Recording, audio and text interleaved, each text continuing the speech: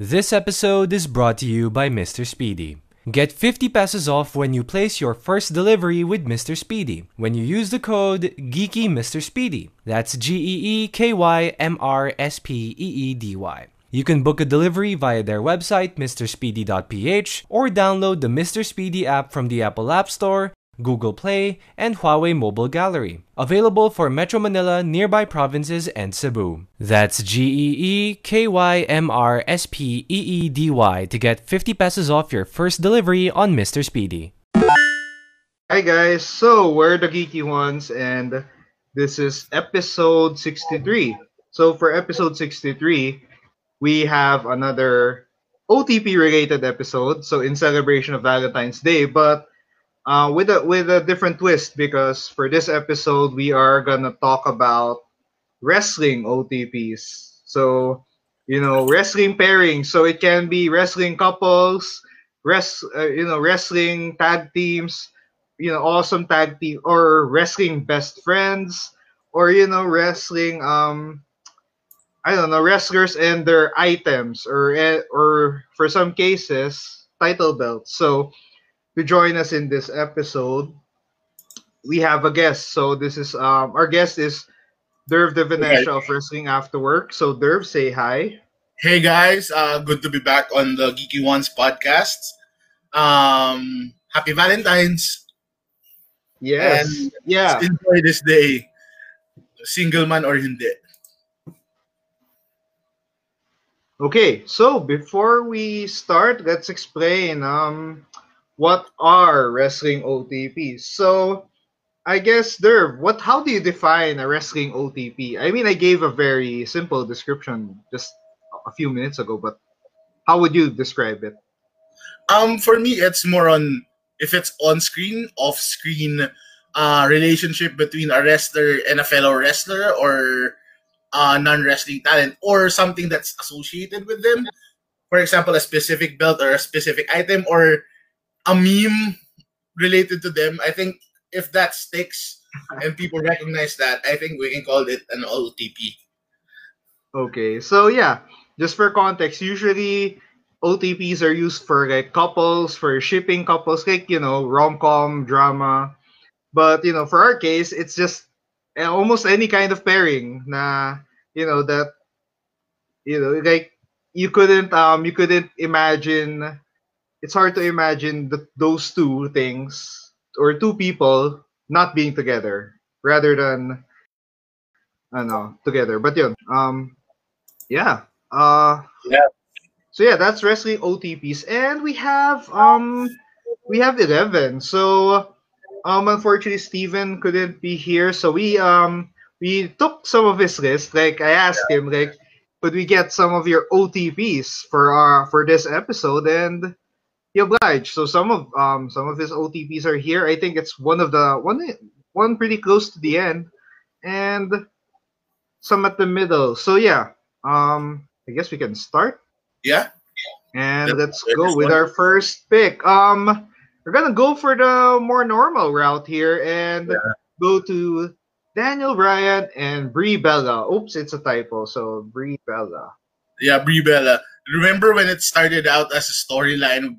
Because Daniel Bryan was sort of this geek, this loser, and the Bella twins were um, fighting over him. And then we found out that Brie Bella was indeed dating Bryan Danielson in real life. And then it's good to see a wrestling relationship that started on screen, then off screen, then they got married, and now they have two kids. Am I right? Yes, pretty much. Yeah. The next thing that's closest to this one was John Cena and Nikki Bella, but well, storyline wise, no, but we all know how it ended with the WrestleMania proposal and the wedding that never happened. And also, yeah, it's But I don't. I think it's a huge contrast to the John Cena Nikki Bella pairing, because that one, you'd think that the Bellas are marrying wrestlers since same industry, both are they're marrying world champions for this case, and so Yeah, but yeah, unfortunately, it didn't pan out, and yeah, it wasn't meant to be, unfortunately. But for Daniel Bryan and Brie Bella, it was pretty much a solid relationship because they're now married with kids, and one of the kind of rare for certain wrestling couples to last long. Then Yeah. you know, and for this case, they're pretty steady, so pretty awesome. So yeah, Props for Daniel both. Bryan, and now Daniel Bryan's back wrestling after a while in retirement, and Brie Bella every now and then Yeah. shows up like the women's rumble or some few legend segments. But yeah, Can you we imagine? start off with a romantic pair, a Yeah. romantic wrestling OTP. So great way Yes. for this. And then after this one, I think we're gonna start having fun. Oh yeah, I see my notes. I see the list, and yes, it's pretty insane. And to start off that trip of insanity, have One of the most insane Sandman and wrestlers. his Singapore cane. Now, I could say Sandman and his beer can rin, but And his cigarette. um yeah. But for me, like for most of the time, I always whenever I imagine Singapore cane, kendo stick, you remember Sandman, you remember Tommy Dreamer, you remember ECW. Yeah, I mean, I definitely. know they're not the they're most I know they're not the first ones to use Singapore canes, but I think they're the ones who were able to make it a bit mainstream in American Yeah. wrestling. So that was insane. So yeah, Sandman in the Singapore cane. Um, I think it's encapsulated even in video games where Sandman, no matter if it's a if it's a regular singles match or a hardcore match, he'll always come It into was the nice. ramp with a Singapore cane and a can of beer. Yeah, I think that was SmackDown vs. Raw 2007 or 2006. 2007, 2008, featuring ECW. That's Yeah, the specific one. yeah, I can still remember with Sandman. That one had I love that game because it had a lot of wrestlers who WWE missed the mark on. So, I redeemed them to GM mode, which is kind of fun. Yeah, it's actually Marcus actually Corpon. that's a good idea episode like wrestling video games. GM mode. Yeah, GM mode. But yeah, with Sandman, I think we'll associate Singapore Canes, Kendo Sticks with Sandman, Tommy Dreamer, and not with Alexa Bliss and Bailey. I forgot. It was not Alexa Bliss and Bailey with the it Oh was so yeah, I know. Like I think there was this storyline where Bailey was trying to be extreme, diba? Was yeah. holding herself back on slapping Alexa Bliss on the back with a freaking Singapore cane. Yeah. But that's funny because with what you call this with that with Sandman and Tommy Dreamer, it's like it gave it justice and they used it properly as it's a training. I think it's a training sword for kendo. I don't know Freaking what they're called. yes, Yeah, it right. is. And then for like, if you know how to use it properly and they swing it widely, it really does hurt. But I guess yeah, good thing we had Sandman and Tommy Dreamer before Alexa and Bailey to destroy. Yeah, and until now, the Singapore cane is a go-to wrestling weapon. Like I think as much as the steel chair Yeah, nowadays. Like I see the amount of kendo sticks and steel chairs I see. The margin used to be like there's more steel chairs than kendo sticks, but now it's pretty close. So I think it's because it's easier to carry. I don't know. and it's It's relatively lighter. stupid. It's a pretty good wrestling weapon. Yeah, It all like here the sound, the signature snap on the yeah, back or definitely. on the head, it's always a devastating sight. Now we go to our next OTP, Yeah, which is kind of weird because it's John Cena and so OCD. Derv. Yeah, I would like an explanation for this one.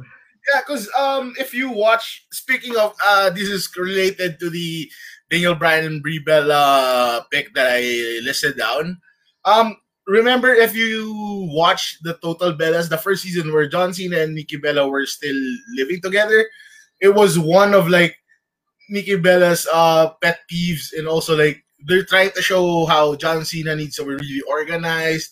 He wants everyone to be at this time in the kitchen for dinner. He wants everyone to be dressed well for dinner because there's an explanation. I think Nikki said that John didn't grow up rich, so he wants to showcase. He wants to feel the how great it feels like to like eat dinner in privilege. And also like with John Cena also with his OCD. I remember with the wine because he wants it at a certain temperature because wine can be destroyed if it's exposed to the wrong temperature. But Pretty much. overall, yeah, with John Cena, and like he has this attention to detail that's borderline maniacal at times, and it's like the most. It's got stuck to my head how John Cena is. I don't know if he's diagnosed with OCD, but his attention to detail. Shout out to MTG attention to detail. Um, his attention to detail really was like, what the hell? I was like, dude, he's like everyone. He wants this to be like this. So yeah, Yeah, I think that's John Cena's like sense of order, and you can see it in his matches as well. Like yeah, I think people jibe on him for his 5 moves of doom, but the fact that he almost always executes it so cleanly. The double shoulder tackle, the yeah. proto bomb to the transition Right. is ingrained in our heads. And yeah, I think we could also say that I think, do you know the empanada meme of John Cena? Like when he was, I think when they were shooting the Suicide Squad, like he had the scene where he's like a picture of him eating an empanada. Tapos it took him like, more than a dozen empanadas to get the take right. So he just kept on eating for that take.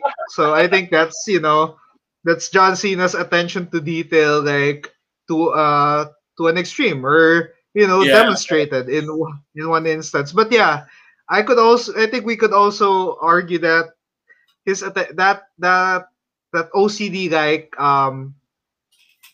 attention to detail of John Cena has helped him in the ring, right? If and you really also come to think of it, because wrestling is all about like proper execution technique and muscle memory for the most part. yeah, and also I think this is the reason why I think his attention to detail of not wanting to have kids is what led to the downfall of his relationship with Nikki Bella as well. I think so because he specifically called that right. He didn't want kids because he wants to be someone that kids can call their hero. He doesn't want because sorry if this is segueing a bit because I think what John sees is like he doesn't want kids to see, oh, John Cena's a kid. I can't be he can't be my hero anymore because he has a kid. That kid uh will be his hero. That kid's hero will be his dad, John Cena. So yeah, I think he's really into the details of stuff. And I'm just thankful John Cena isn't a psycho girlfriend because I think he's the worst kind of psycho girlfriend if he happens to be one. And psycho boyfriend as well. We don't what you call this? We don't There can be psychos on both spectrums as well. So. Yeah, like I think he's gonna be the very hard to deal with, challenging to deal with kind of guy. But yeah, off to that. Here, Yeah. this is even more insane. The next OTP is probably it's my pick, and I just called it RVD 420. You know, Yeah, stuff we can here's the say. context. RVD, at the time was one of my favorite wrestlers when I was just starting to watch pro wrestling, and during that time, RVD was just coming out of an injury and just won the Money in the Bank the second ever Money in the Bank, and he was Money in the Bank and IC champion, which I enjoyed. And then Yeah. later on, he faced John Cena. He faced John Cena in One Night Stand 2006 for the WWE Championship. A match that, John Cena would, where we saw John Cena had to grow up, actually. Like, had to Yeah. step up that match. And it was the most hostile, it's the most anti-Cena match of all time. But yeah, but that was RVD's somewhat crowning moment in the WWE, because he not only won the WWE Championship with the help of Edge, but he was also ECW World Champion, finally. Yeah. But yeah, we were celebrating RVD double champ. I was so happy. And then, you see like 21 days later, um, he got suspended. And, in the span of like a few weeks, those belts that he won Are and gone. worked so hard for were now destroyed. He I went to Edge and he lost it to Big Show, the ECW Yeah. title. And I was wondering, why. And then I read, they found a bunch of weed in his car.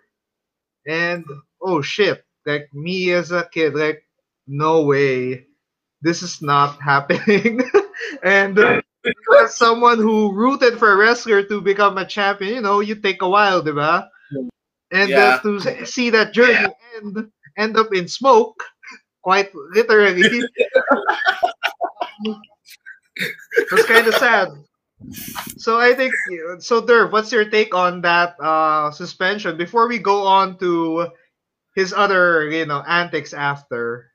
Well, we could have put other wrestlers here like Val Venus, but RVD I think is the one that's most associated with the April holiday of 420, because RVD, I think this is the case of it's an OTP, but your irresponsible use.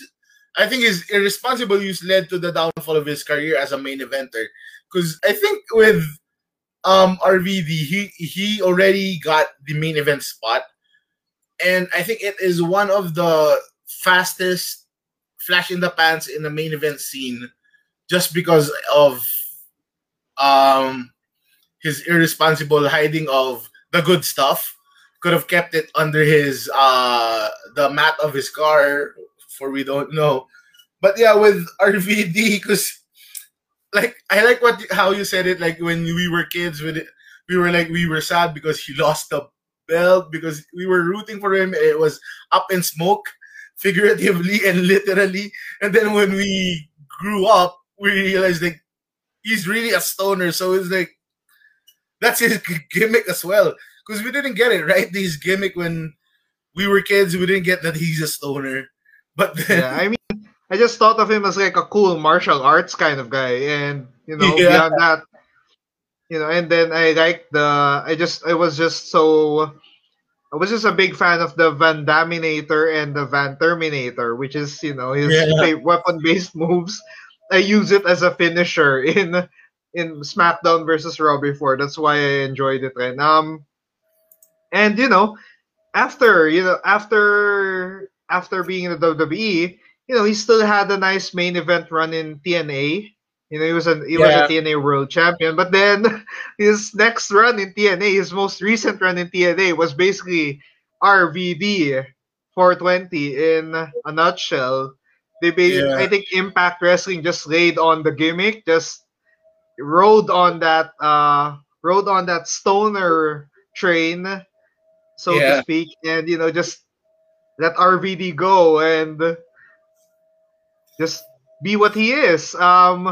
I think his very controversial angles with Kate Forbes was just really crazy. It was just nuts. Like what is happening? And I guess it's basically a 420 fueled haze of a run yeah, that RVD definitely. had. And yeah, so that's a wrestling OTP.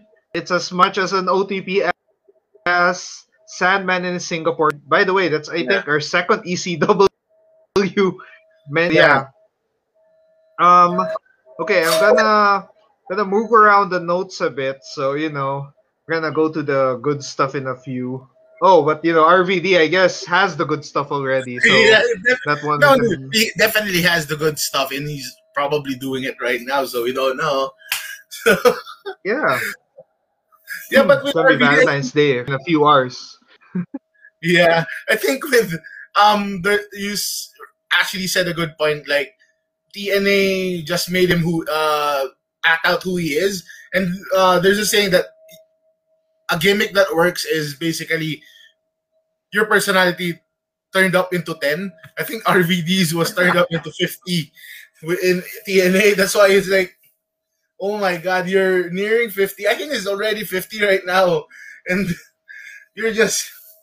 I mean, it's his last main event run. Let's be honest about it. And yeah, I think it was worth it, but it was a bit controversial. But still funny to see how RVD is gonna be as someone turned up to 50. I think if he would have had that gimmick back in ECW, I think it would have worked.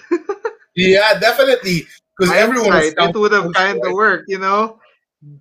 ECW being the edgy or wrestling alternative during the 90s. Yeah, I think that's yeah. that Agaton Atienza said that's how you make stars. Yeah. Well, I think yeah, if you put the Meltzer stars for his stoner gimmick over the years, his most recent run was basically the 7 stars yeah, of his gimmick. But yeah, our next pairing, let's go to from highly insane to more normal. The Iconics. yeah, This is definitely. my pick, and this is a genuine wrestling pairing that I really enjoyed. I mean, the Iconics, some people find them annoying, because their gimmick is basically like really noisy group of best friends, stable of best Yeah, friends that annoying mean girls. annoy the hell out of their competition, and that's basically their gimmick. But yeah, what I liked is when I found out their story that they've been wrestling since they were 18. They've been like Yeah, together since 18, and you know um you rarely see that in you rarely see that become long term in wrestling, and at some point definitely. even culminate to a title. You can argue that like the Hardy, Matt and Jeff Hardy had was a brother was a genuine sibling combo that worked in wrestling, and they won multiple tag team championships, but that's few and far in between. You can argue that the Haas brothers, Yeah, despite the short career of Charlie Haas's brother Roos Haas, at least they won as siblings. But winning as best friends is also really difficult. yeah, But yeah, the Iconics, I love the story more than their gimmick. Although their gimmick is pretty entertaining for me, I was never really annoyed.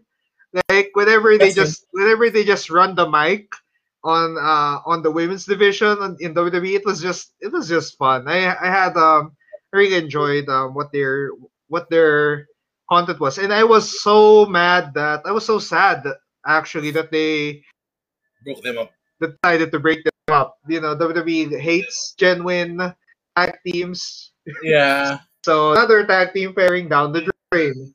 But yeah, yeah, I was we at least we got to see win the women's tag team championship in yeah, WrestleMania nonetheless. And if there was a wrestling best friends highlight moment yeah, I think few can top that, because winning a title with your best friend at WrestleMania after so many years, yeah. that's just a culmination of a dream. So yeah, Derv, what's your take on that? Yeah, I really like the Iconics ever since in NXT when they were like this pair of annoying mean girls, Australian mean girls that kept on bugging everyone, and then there were doubts if they can work properly. Although they actually really wrestle, um, but yeah, I really like the pairing. I was sad to see them go, and people were thinking about if you think about it, when they broke up, people were saying, it's going to be Peyton Royce who's going to shine. But actually, it's Billy Kay who's having a bigger success than Peyton Royce, right? I think with Peyton Royce, she has the looks, but Billy Kay is the personality, hands down, of that pair. Both can wrestle, but like I think Peyton looks well on my based on my standard, Peyton looks better, but Billy Kay's personality is so much better. It's like I think imagine the Royal Rumble this year, they had that moment with Billy Kay is like she was the star of the first 1/3 or 1/4 of the Rumble with her shenanigans, and then when she and Peyton were together, it's like if you can remember her face, like she celebrated with Peyton and realized Ruby Riott was there on her side because she was trying to be one with the punks, right? Like, then she stopped. Is like, yeah, this is one of the best pairings. I think. Then also a good point, Jude, is that they won the titles at WrestleMania, and I think that is up there with the Guerrero and Benoit celebration from WrestleMania 20. Although it's not the world titles, but still, it's still something that you've been with someone through the journey, and like what you said, with the journey from trainees, from independent wrestlers, and now winning a title at WrestleMania itself. That is special because I think the Iconics, if they come back, and I think if they come back, I think they're gonna be primed for a baby face push as a tag team, if ever. Yeah, man, I think the pop would be so loud for that. Yeah. Whether or not we're in our homes or in an arena, that's gonna be so huge. Oh, comments.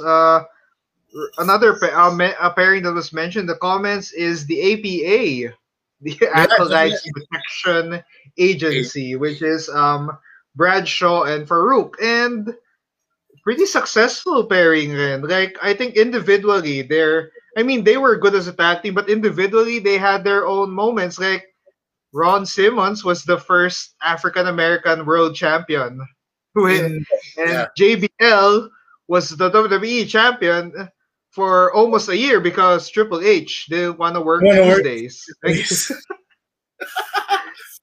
Yeah, but but in fairness, I quite liked JBL's championship yeah, run. I same. mean, it's out of the blue. Like it's like all of a sudden they began pushing completely rebranded JBL, Yeah, rebranded to the point that you forget that he was once part of the APA kind of yeah, rebrand. So yeah, but oh yeah, great pairing, great yeah, and choice. Yeah, also the best APA is matches we had. pretty yeah, at this point pretty underrated. Like Yeah, with with so many tag teams in the in the Attitude Era, nonetheless. Like that was another good pairing. I'm not sure if I put it here, but I think we could mention the Dudley Boys.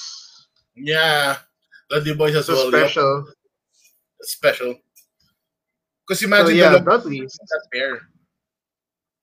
Okay, now I'd include this just because I like tag teams, and bringing the tables is one of the best moments Yeah, definitely. um in their tag team runs. And the most one of the most accomplished tag teams in pro wrestling history. Multi-time ECW champions, multi-time WWE and World Tag Team champions. They were a WCW Tag Team champion. Um, they were winners during the Invasion, so that counts, right? They were Yeah, NWA Tag Team champions. They were also IWGP Tag Team champions yeah, and Impact Wrestling Tag Team yeah. Champions. I'm not sure if they were able to make ROH. I can't remember if they did, but I can remember I as don't well. remember winning. I don't remember them winning in ROH, and I remember the Hardys though with their Expedition of Gold. But yeah, Yeah, quite the pairing. Bully Ray, as he's now called, and Devon, or Decon, his brother Reverend Devon Devon. stick with Decon Batista. Yeah, No matter. But yeah, great pairing. Honestly, I love the 3D as a tag team finisher. For me, I think that's out up there with like the best tag team finishers. Like yeah, definitely, it's definitely. believably pain, especially like the fact that it's a flapjack plus cutter, and che- your midsection is gonna be flat. Is gonna flat. It's really, Yeah, I mean, there are so many great tag team moves right now, but the 3D is still one of the most devastating. Feels like a legit tag team finisher. So yeah, Derv, what's your thoughts definitely. on that? Um, yeah, I like that people commented the APA and the Dudleys because I want to also expand that both these teams are best friends in real life as well. And the longevity of the Dudleys is something that you have to be amazed at, especially the longevity of their relationship. I know they have their ups and downs personally, even the ones that we don't know and we shouldn't know because that's their lives. But if you compare them to another successful tag team, who I think is the only team that is better than them in terms of winning gold or being winners in every promotion they went to, Legion of Doom. I know Legion of Doom before Hawk died.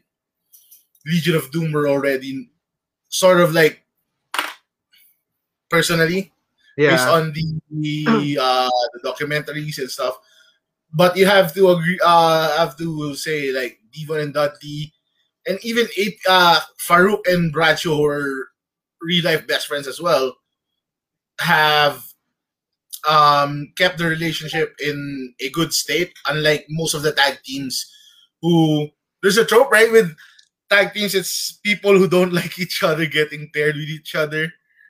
I think that's what WWE always does right now. Recently, like same with Cesaro, Nakamura Yeah, Cesaro, Tyson Kidd Cesaro. I'm kidding. Sorry, Cesaro just has so many tag teams, and just want to jive on that. Oh, Rated RKO is a good example of yeah, that. So yeah. yeah, But OP pairings out of yeah, place. open pairings. It's like the only team that can beat 2006 DX was rated RKO. Okay.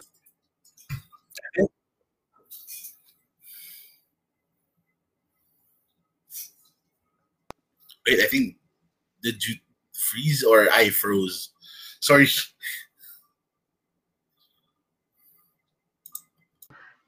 Apologies because we are having so kinda kinda challenging. But yeah, okay. So from one tag team pairing, let's go to some pairings that we enjoy. Let's go to Japan. Let's go to a Japanese Yeah, OTP, and that's Minoru Suzuki and Young Lions. This is Steven's pick, and I love this pick because yeah, Minoru Suzuki recently has been on a quest. Actually, it's just Yuya Uemura has been on a quest to um fight Suzuki for some reason. yeah, Like you're a young lion, you're still learning the ropes.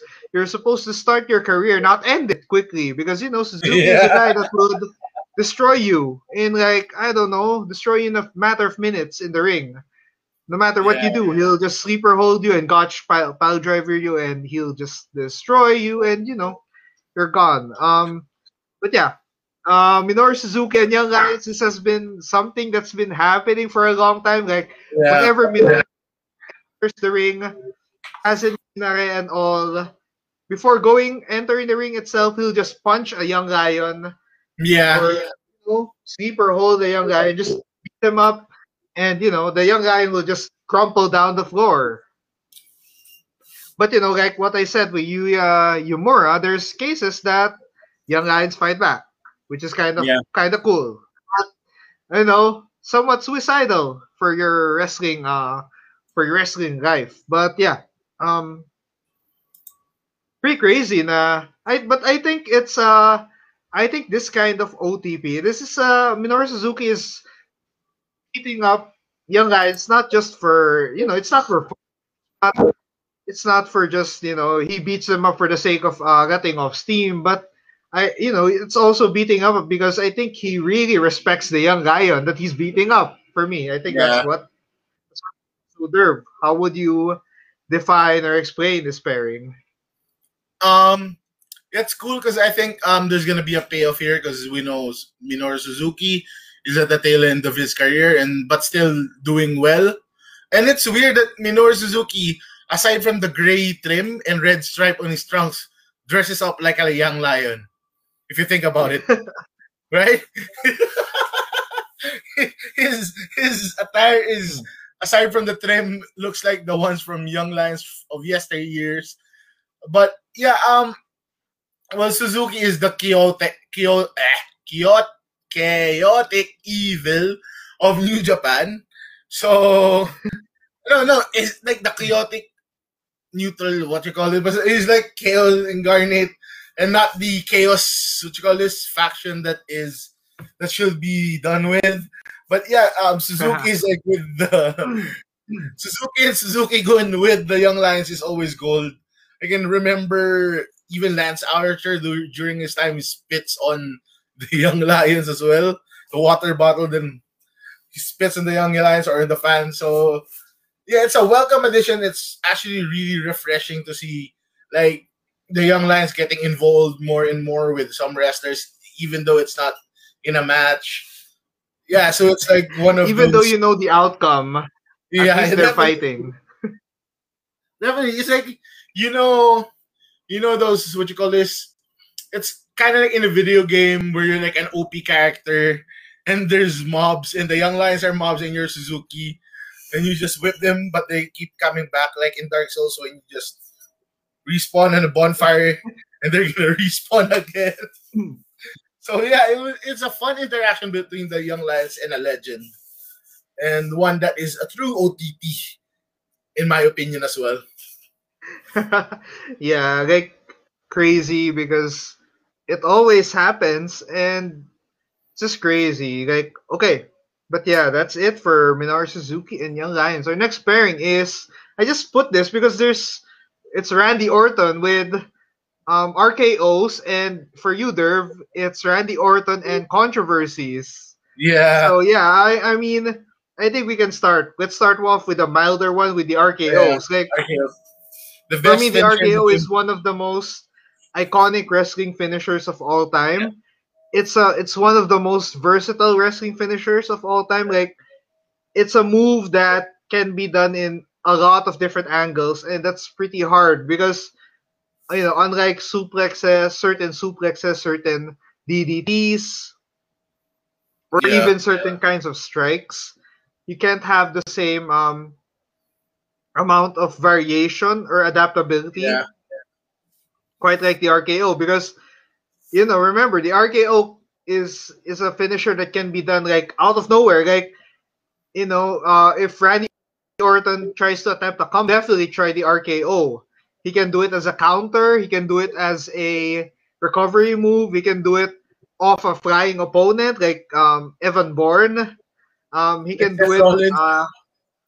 He can do it off the turnbuckle. He can do it off the apron, off a table. Yeah, It's like it's a move that can be done anywhere, and it's those one of those finisher and wrestler pairing that just feels so ideal because I remember Randy Orton's finisher wasn't the RKO back then, right? It was the yeah, overdrive, which is weird. Like yeah, yikes! If that were imagine overdrive out of nowhere, it wouldn't resonate as well. yeah. MVP's finisher as well. I forgot what he called it. Playmaker, I think. Ah, yeah, I think yeah, it yeah. was called the Playmaker. So yeah, it's Felix pretty Keeper. cool though. But Yeah. yeah, Derv, what do you think about the RKO and Randy Uh, Orton? what can I say? It's actually my favorite finisher of all time. Even my create a character in wrestling games like since the 2000s has the RKO or the cutter as his finisher.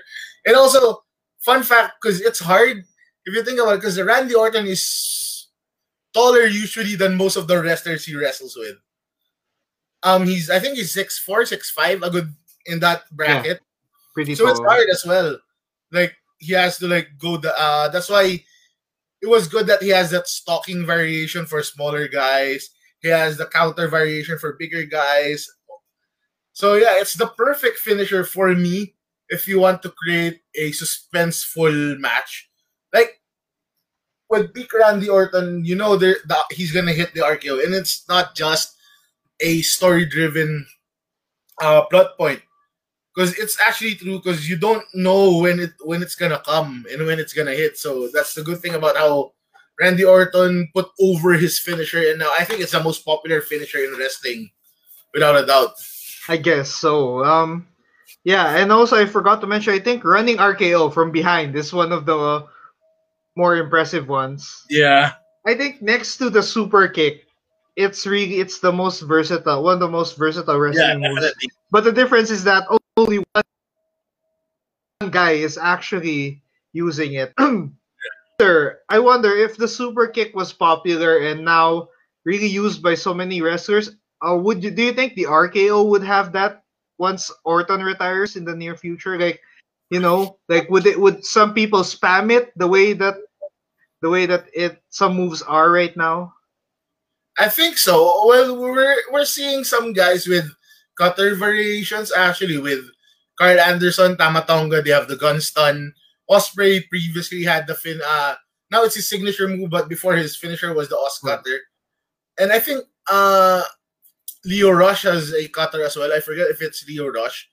But yeah, I think in 10 years they're gonna not call it the cutter anymore. They're probably gonna call it the RKO in some way or form, as a way of tribute to Randy. But yeah, I agree with your point. I think everyone will do it. RKO will be the super kick of the next decade from out of nowhere. I think the only reason that it isn't is because Randy Orton is still wrestling. So Yeah, that's the and the only thing RKO that's is actually stopping his initials, indie right? wrestlers from spamming that move to oblivion. What? Yeah, it's his initials as well. Randall Keith Orton. Yeah. Which is gonna be a difficult thing because I know WWE would try their ever best to copyright that. Yeah, definitely, Once yeah. definitely. But yeah, there's so So many cutter variations, but for me, that's one of the best. Now for the other Randy Orton pairing, it's Randy Orton and controversy. So Derv, which controversies are we gonna tackle? Because I know one of the things about Randy Orton is that he is pretty much a locker room menace back in the day. yeah, back in the day, yeah, definitely.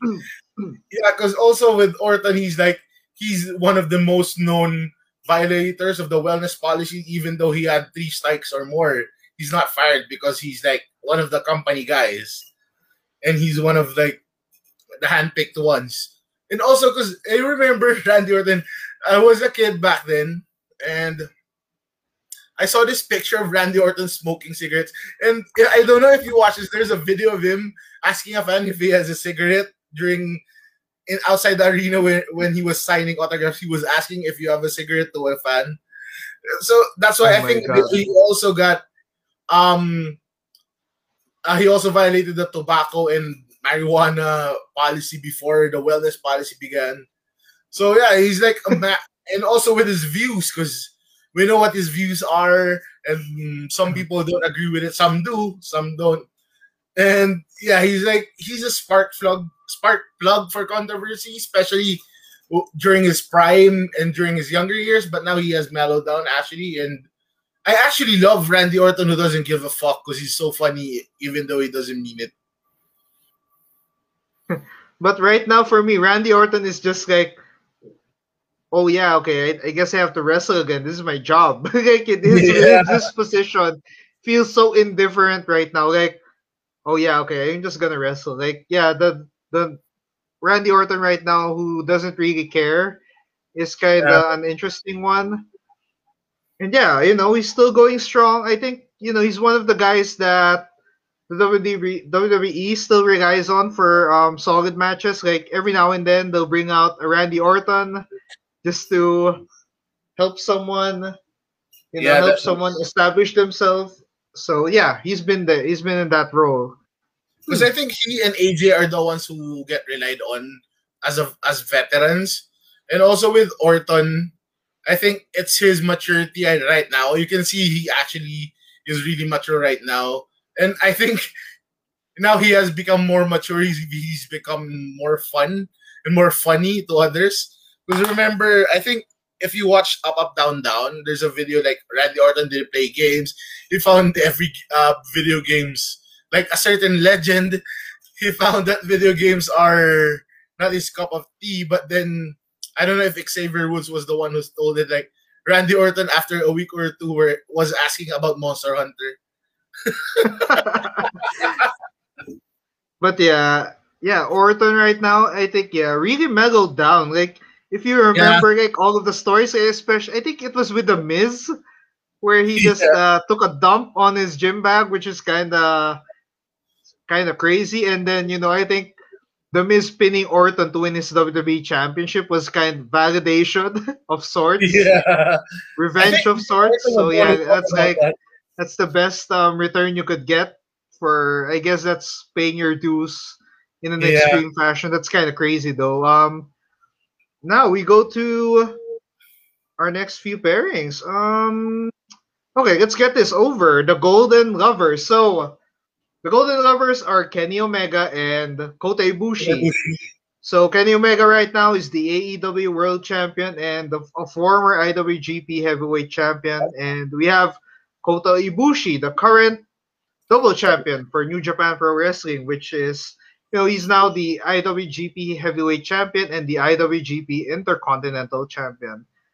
So yeah, yeah, back in the day before they ascended to the main event, before they had bonkers 5-star matches and risking their bodies, like Kota Ibushi throwing fireworks and almost breaking his neck multiple times, and Kenny Omega risking everything he has against Okada.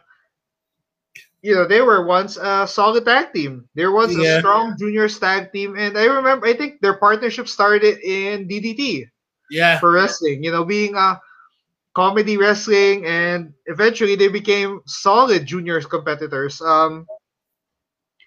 Yeah, awesome, awesome pairing because for me, there are a few pairings that grow to be successful as them, like yeah, individually, and as a tag team, they have their moments, but not as much as others. But whenever they team up, it's pretty much OP. It's too much. It's yeah, too powerful. It's a pairing that's too powerful to combine and show up regularly, and that's them. And yeah, it also reminds me that I have to watch the Golden Lovers versus Apollo 55 because I wasn't able to watch that the other day. Want to watch that yeah. throwback. So yeah. So Derv, what are your thoughts on the Golden Lovers? Yeah. So like, this is the ultimate journey. Aside from my opinions on AEW, well, I discovered Kenny when he was in New Japan. So, but yeah, the rise to the top. Hi, Bill. Sorry. The rise to the top as starting as juniors. Well, Omega was actually with WWE, if I can remember correctly, but he had to go. He had to. I think Uh, he was DSW, Deep South.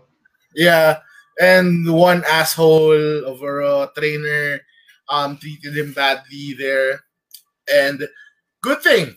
Well, good thing because he finally showcased his stuff starting as a junior in DDT with all those comedy matches.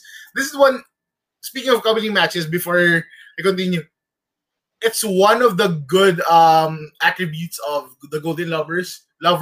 They can give out a 7-star match with any wrestler or 6-star match with any wrestler, especially with someone called Kazuchika Okada. But they can also do comedy matches, especially Bushi.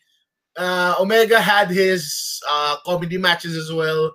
So imagine the growth, the rise of the Golden Lovers from, well, DDT is known for their comedy, but imagine their growth from DDT to the juniors of the IWGP of New Japan and to now being the champion of two of the three biggest promotions in the world.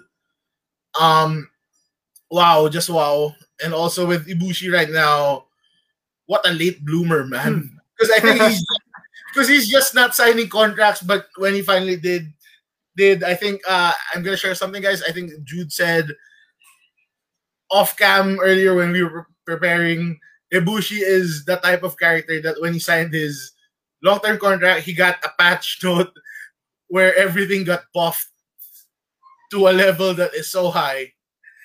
Yeah, so yeah, it's like it's really fun to see how these guys have grown and how big their names are, their brands are personally and together.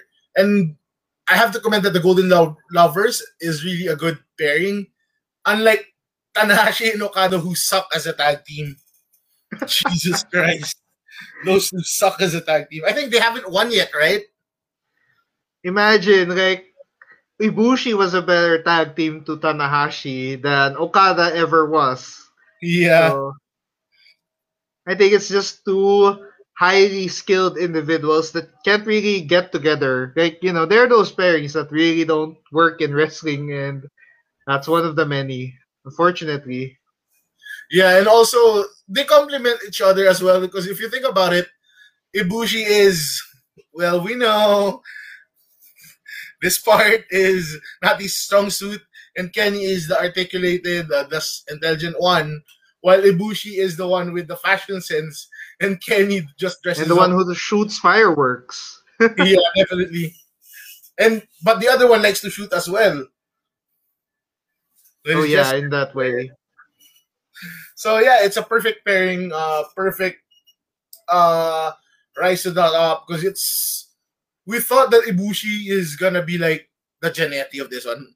Happily, good thing that it didn't happen, and because there's a time like Omega was here, Ibushi was here, but good thing when he signed his contract, New Japan gave him priority and pushed him to the moon, and now he is known as God. Yeah, but yeah, that's the Golden Lovers as a pair. And both being world champions, yeah, they've had their success as a tag team before, so that's actually pretty impressive. And I just recently watched a Golden Lovers versus Hiromu and Tatsuya Naito Yeah, match. It was pretty impressive and that was fun. Yeah, okay. And that was the Golden Lovers. Now, before we proceed to our next pairing, sorry about that, something fell. Um, we have to talk about one of our sponsors for this for our podcast, and that is Mr. Speedy. So, Mr. Speedy is a delivery app that allows you to have your gifts, have your products, have food delivered in the quickest possible time. And I've used Mr. Speedy personally, and it's been really effective. I know me and Steven got a few packages delivered real quick to each other. That was really fun. So yeah, if you're looking to have something delivered to someone's doorstep in the shortest possible time, you can use Mr. Speedy. And if you're a first time user of Mr. Speedy, you can get 50 pesos off your first delivery by using our code Geeky Mr. Speedy. So once again, that's Geeky Mr. Speedy. You can see it on the screen. For the people who will listen to the audio version of this podcast, that's GeeKymrSpeedy. Geeky Mr. Speedy. So yeah, yeah, and back to our episode, back to our main topic, and our next topic is whew, Brock Lesnar and sweat glands. Oh my god. Being in with us being in a tropical environment, our sweat glands are always freaking active because it's hot as heck here. It's yeah, crazy. I mean, it's getting dark here, but temperature is really freaking tropical, and I guess that's what Brock Lesnar feels almost every time he's in the ring, or maybe even out of it. So yeah, this is your pick, Derv, and yeah. This is agree actually because Brock Lesnar, for some reason, like sweats in an unnatural level. So yeah, yeah, there's yeah. Because if you notice, aside from sweating, Brock always turns purple or red during his matches, and it's actually boosted by the fact that he sweats 10 times more than the normal man. I think that's why he doesn't have problems cutting weight during his UFC days. Because if I can remember, he almost cuts just 20 pounds of water weight, and you know how fast he can flush it all out. But yeah, with Brock, it's like really iconic with him because I tell you that, I think that's why he lives in the snowy parts of North America, is just to avoid sweating all the time. Cause, cause I remember he was wearing a white shirt and he was already sweating at his pits. So it's kind of like, alam mo, with like typical Filipinos, like when we saw a sweaty pit, we're like, and also with Brock, yeah, with this is my number one pick because I find it funny that maybe the final boss of pro wrestling may have a weakness, and if you finally want to slay him, just don't give him fluids after he sweats so much. But we don't want that. Brock's my favorite wrestler, and I wish him a healthy life and a healthy hunting life. Yeah. So, what Pretty are your much, thoughts on yeah. these sweatlands, Jude? But yeah, that's Brock Lesnar, and yeah, I think looking back, he does. I think as he grew in his career, as he lasted longer in his career, he sweats more and more. Yeah, I think it's with the 'Cause meat. I think I remember early Lesnar doesn't sweat as much. Yeah, it He's doesn't. more body oil, muscle. Like he's just there, but Mr. Olympia things. Yeah, Bodybuilding. But now, he's just sweating. He sweats more than someone. He sweats more than some gamer at 2 a.m. on a yeah, rap match. So yeah. that's crazy. One good But example actually is the Royal Rumble 2020 when he started number one, and just watch as his sweat levels go up until he got eliminated. oh man, what number was he eliminated on by the time?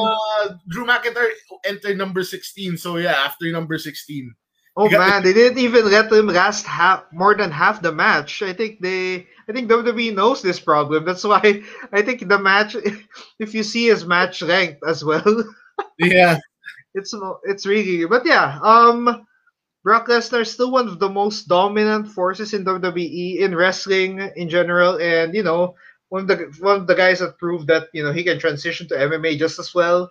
So yeah, that's Brock Lesnar and his sweat glands as our OTP. Now yeah. this Jude, is that's one last point. Sorry, and I yeah. have to comment how Brock still can control someone who's over 200 pounds and carry them, even with the sweat that he's shedding out of his body, because that's no joke. Pretty amazing, actually. I mean, the guy is freaking strong and And the guy built is like a lazy. truck. He's built like an excavator or something. So yeah, crazy. Next pairing is this is Steven's number one pairing, and makes sense. This is Kazuchika Okada and the IWGP Heavy Q, as they say, Yeah, and I can say this is one of the most dominant pairings of yeah, the last decade.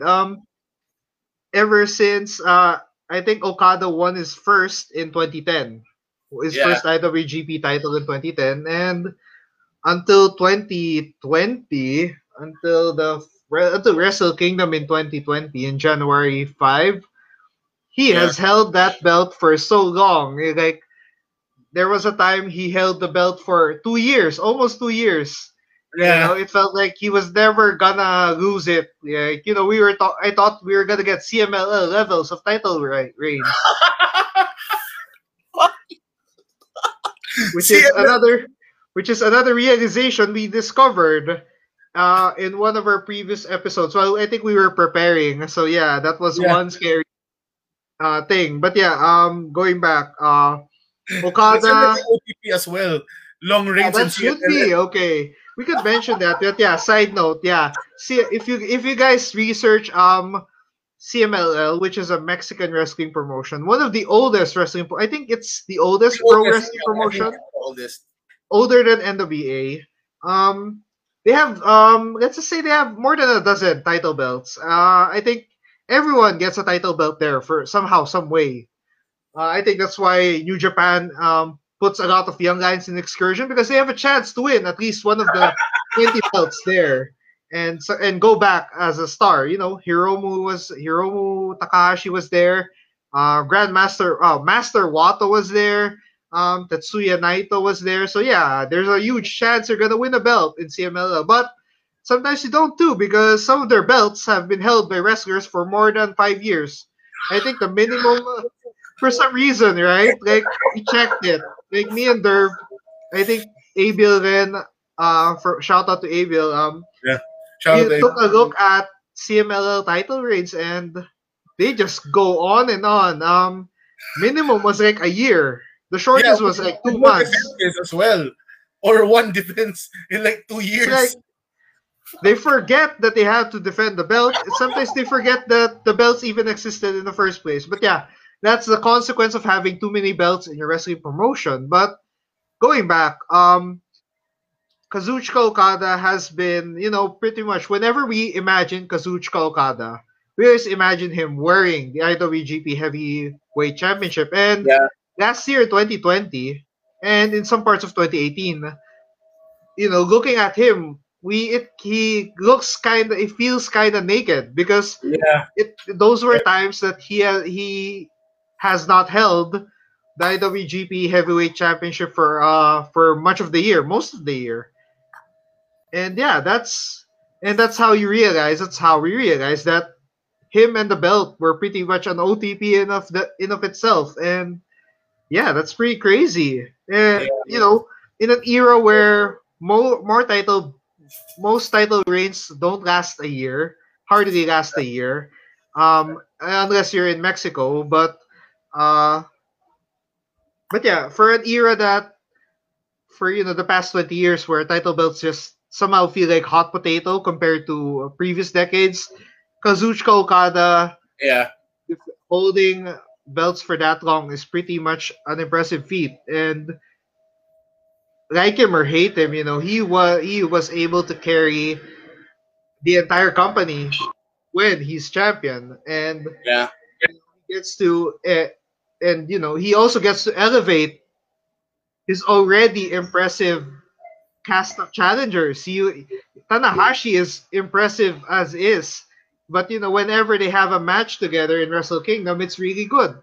Okada versus Nice. Omega, it's like three.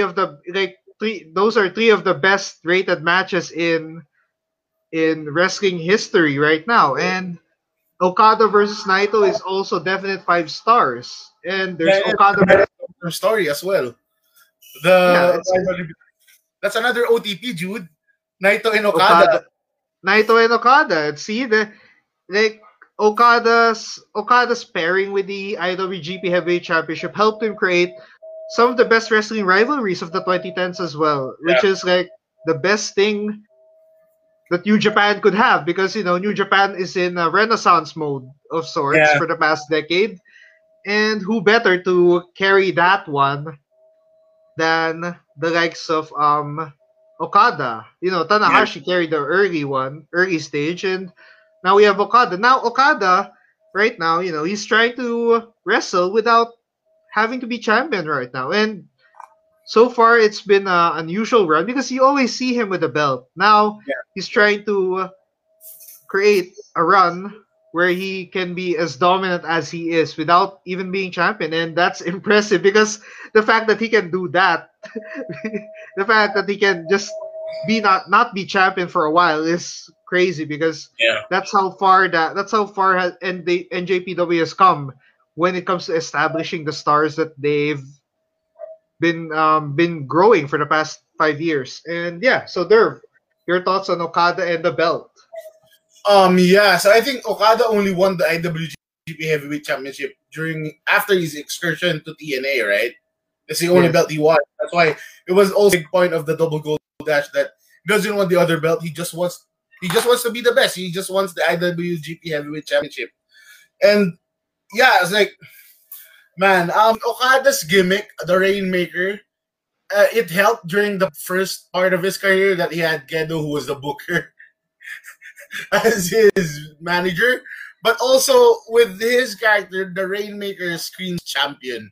Right now, it's still awkward that you don't have Okada at the end of Wrestle Kingdom fighting his challenger. And whenever you hear the Rainmaker theme song, it's like, it's the main event. Now it's so awkward that it's not the main event. It's just the second match of the last or the third match of the last. But Okada's character, I think, is comparable to Misawa and Ric Flair.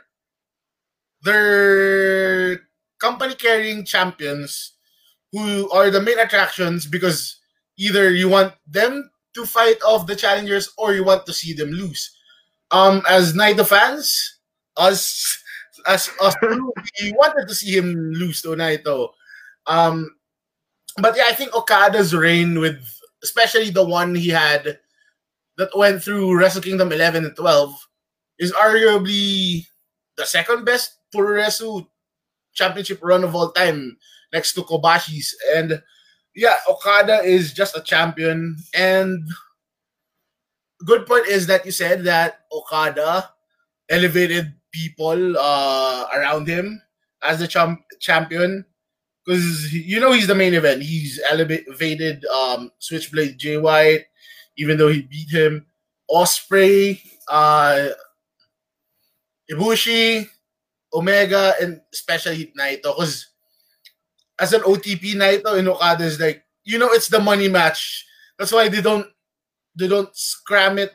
They don't cram it in like 5 matches in 2 years. They only had like how many matches since Wrestle Kingdom 12? 1. Yeah, pretty much 1 match after, and yeah, it's pretty difficult to. New Japan knows what spectacle they have in their hands whenever those two come around. But yeah, that's Okada and New Japan's heavyweight championship, and Yeah, and it's really also crazy. sorry to interject. It's just a matter of time. Yeah, if the Olympics not getting canceled, and we don't know still the working relationship of New Japan if it extends to Japan with AEW and the others. I think Ibushi's title run, or whoever beats him, is gonna have to drop the belt to Okada before the Olympics. So Yeah. Lil Kazu can run his torch as the IWGP Heavyweight Champion. Also worth noting that Okada may only have 5 IWGP Championship reigns, which is second all time. But I think he's most in the number of days. Yeah, he has. So yeah, it's only a matter of time, and he's pretty young. He's so young for a main eventer. He started so early, so that means he has a few more. Few is an understatement. Yeah. Few more IWGP heavyweight runs in his tank. You know what's scary? I think he has the third most 5-star matches rated by Dave Meltzer at 21, and he's only 33. And the record is 20. Yeah, a few more. I guess we can say that Okada is quite just in the prime of his career. Yeah. Not yet in the prime. I think there comes a time that he might even go beyond whatever he has done so far. So yeah, that's why. Oh yeah, go. Sorry. I was trying just to say sorry, Jude. That the only thing I see with Okada, he's the poster boy, but it's evidently that he's not the most popular with the fans. Although he's famous, they pop for him. Like there's a certain someone, that's why they're interchanging him and that someone as a 1A and 1B because someone else is more popular with the fans. I wonder who that is. I think Jude is smiling because he knows who it is, and if you know us, that's him. Okay, I think I can say that despite that, not every fan likes Okada. The fact that he is still the champion of New Japan pretty much chooses him as their main champion for the most part is quite is testament to how talented and how much people want to see him lose or win, whatever. That's crazy. But yeah, that's our pairing, and for our, I guess we can say this is our main event pairing. Last one is a pairing of best friends, and recently they've gained buzz because they've reunited in the ring, and the other one has won the Royal Rumble and heading to WrestleMania, and that is ENC, which is or Edge and Christian, or I think they were once called Suicide Blondes in ECW. So whatever pairing you, whatever stable name you call them, but it's mostly Edge and Christian. This is one of our. I think this is one of my favorite wrestling pairings of all time, just because they were successful, so successful as a pairing, but they were also successful as individuals. You Yeah. know, they both carried brands, they both carried promotions, Yeah. and for the case, so they started as, you know, they were billed as brothers. If you were Yeah. Attitude Era, like, okay, I guess they're just like brothers, the same way that the White Stripes are a married couple, are brother and sister. So that's Yeah. weird. But yeah, for that, eventually that brother storyline was just ditched quite silently, and now, you know, we just know that they're really best friends, wrestling best friends. And in the 2000s, they had to split. You know, Christian had his own run, Edge had his own singles run. Um, like Edge was Money in the Bank winner, became multi-time world champion with WWE. You know, his legendary rivalry with The Undertaker and John Cena. And Christian, you know, Christian took a while. I mean, Yeah. Edge was on the top of the mountain, and he retired in 2010 on top of the mountain before coming back. But Christian, you know, we thought that, you know, we always say that with every tag team, there's a Shawn Michaels that will succeed, go to the stratosphere, become world champion, become Hall of Famer, become a first ballot Hall of Famer, and then there's Marty Jannetty, who will have a nice singles run, will have a few shining moments, you know, but will never reach the same stardom as their more accomplished partner, former Yeah. partner. But for Christian, you know, it was different. Christian left the WWE.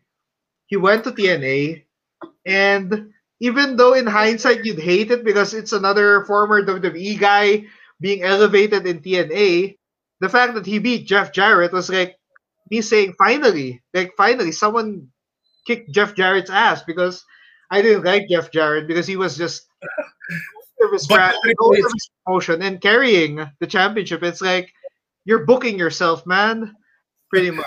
But yeah, but, but the Triple H. yeah. But when Christian became world champion, you saw the potential of what he can do Yeah. as the guy who leads the brand. And it was really good. You know, Christian Cage in TNA was really a draw. Was a great guy. And when he came back to WWE, he was able to become world champion, even though he never won the WWE championship. The fact that he became world heavyweight champion means that he and Edge are one of the few tag team partners, multi-time tag team partners that have won individually in the WWE. You know, that have won championships in the WWE, and until now, the fact that their names are still significant, and the fact that, you know, they reunited, Edge is gonna be in Mania this Yeah. year, kind of weird. But yeah, I think that's why I'll say they're one of the best wrestling pairings of all time, because they're so great as a team. Oh, by the way, not to mention, they have their own podcast. Like, they take Yeah. their pairing really great. Like, they take their pairing in stride so much that it's in the ring and off the ring. It's like it's a friendship of a lifetime. So it looks like. So yeah. So Derv, what are your thoughts on Edge and Christian? Um, can I first start off that I had to research that Jack White and Meg White were not brother and sisters. I just found out that, honest to God. And second confession, I wasn't a big fan of Edge and Christian back then in the Attitude Era because I got annoyed by them. But man, I'm looking at it now. They're like, it's a cool act of two annoying guys that can do it all in the ring. And yeah, I have to agree with the careers because I think the Hardys to some extent, but not as big as how the impact left by Edge and Christian as single competitors. Because you know, with the Hardys, they really favor Jeff in WWE, and it's clear because he's one of Triple H's projects. But speaking of more on Edge and Christian, one testament of how good Christian was. We know how good Edge was. Christian, after Edge retired, Christian became champion, right? And then the next SmackDown, Orton became the champion out of nowhere. And how good Christian was, the one more match storyline, and how it got over the one more match Pretty tagline. impressive. Yeah, that's impressive how good Christian is. And yeah, the titles from other orgs, and it's actually the best OTP wrestling wise in my opinion. Aside from Okada in the belt and Elizabeth and Macho Man. Shout out to that one. I didn't name that one, but that's a noteworthy. But what Edge and Christian, real life best friends, grew up with each other. The struggles, if you listen to the stories, it's really heartwarming and touching how these two guys always have each other's back. And yeah, that's what I want to focus on is the relationship outside the ring, which is you can feel it's really genuine. They have each other's back. It's like they were built as brothers in the ring, but they're actually treating each other like brothers in real life, even though they don't have the same blood. So that makes a real OTP. Well, actually, Edge and Christian, if you think about it, we the Iconics are kind of like the female Edge and Christian, if you think about it. Oh yeah, like in terms of like how far they have come. I mean, they are wrestling partners from the almost from the get go, pretty Yeah, much. and hopefully the career of the both girls can be there as well, because you can feel the genuine trust and love of the Iconics with each other and Edge and Christian with each other. So yeah, wrestling's best OTP in my opinion, even though I didn't list it, is Edge and Christian. Yeah. So yeah, okay. Yeah, Edge and Christian is the best way to end this OTP episode, this Valentine's episode. So a different kind of Valentine's. So Yeah. thank for those who are watching and for those who are gonna listen to our episode. Thank you so much. Thank you guys. And thank you, Derv, for joining us Thank you once again. more. Pleasure. And I bet, I bet with New Japan's Castle Attack approaching in the next few weeks, We're gonna I think we're gonna do a few analysis episodes or here and there. But yeah, thank you so much for joining. And now, oh, by the way, before I go to our plug, so Derv, do you have anything to promote? Follow the Wrestling After Work podcast on Facebook, Instagram, and on Spotify. We're there. And also, if you happen to pass by Green Hills, you can go to the Hype Base store where X-Play Collectibles, Hype Base, and my cabin is there, Choopsville. I also have a page at Choopsville. And yeah, may you guys have a great Valentine's Day and show everyone you love, your family, your significant other, that you love them, not just this day, but every day of the year. Awesome.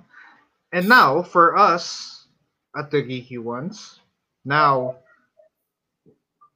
before you go, we want to remind you where you can find us. So, you can find us on Spotify, on Anchor, on Google Podcasts, and Apple Podcasts. So, wherever you can find our podcasts.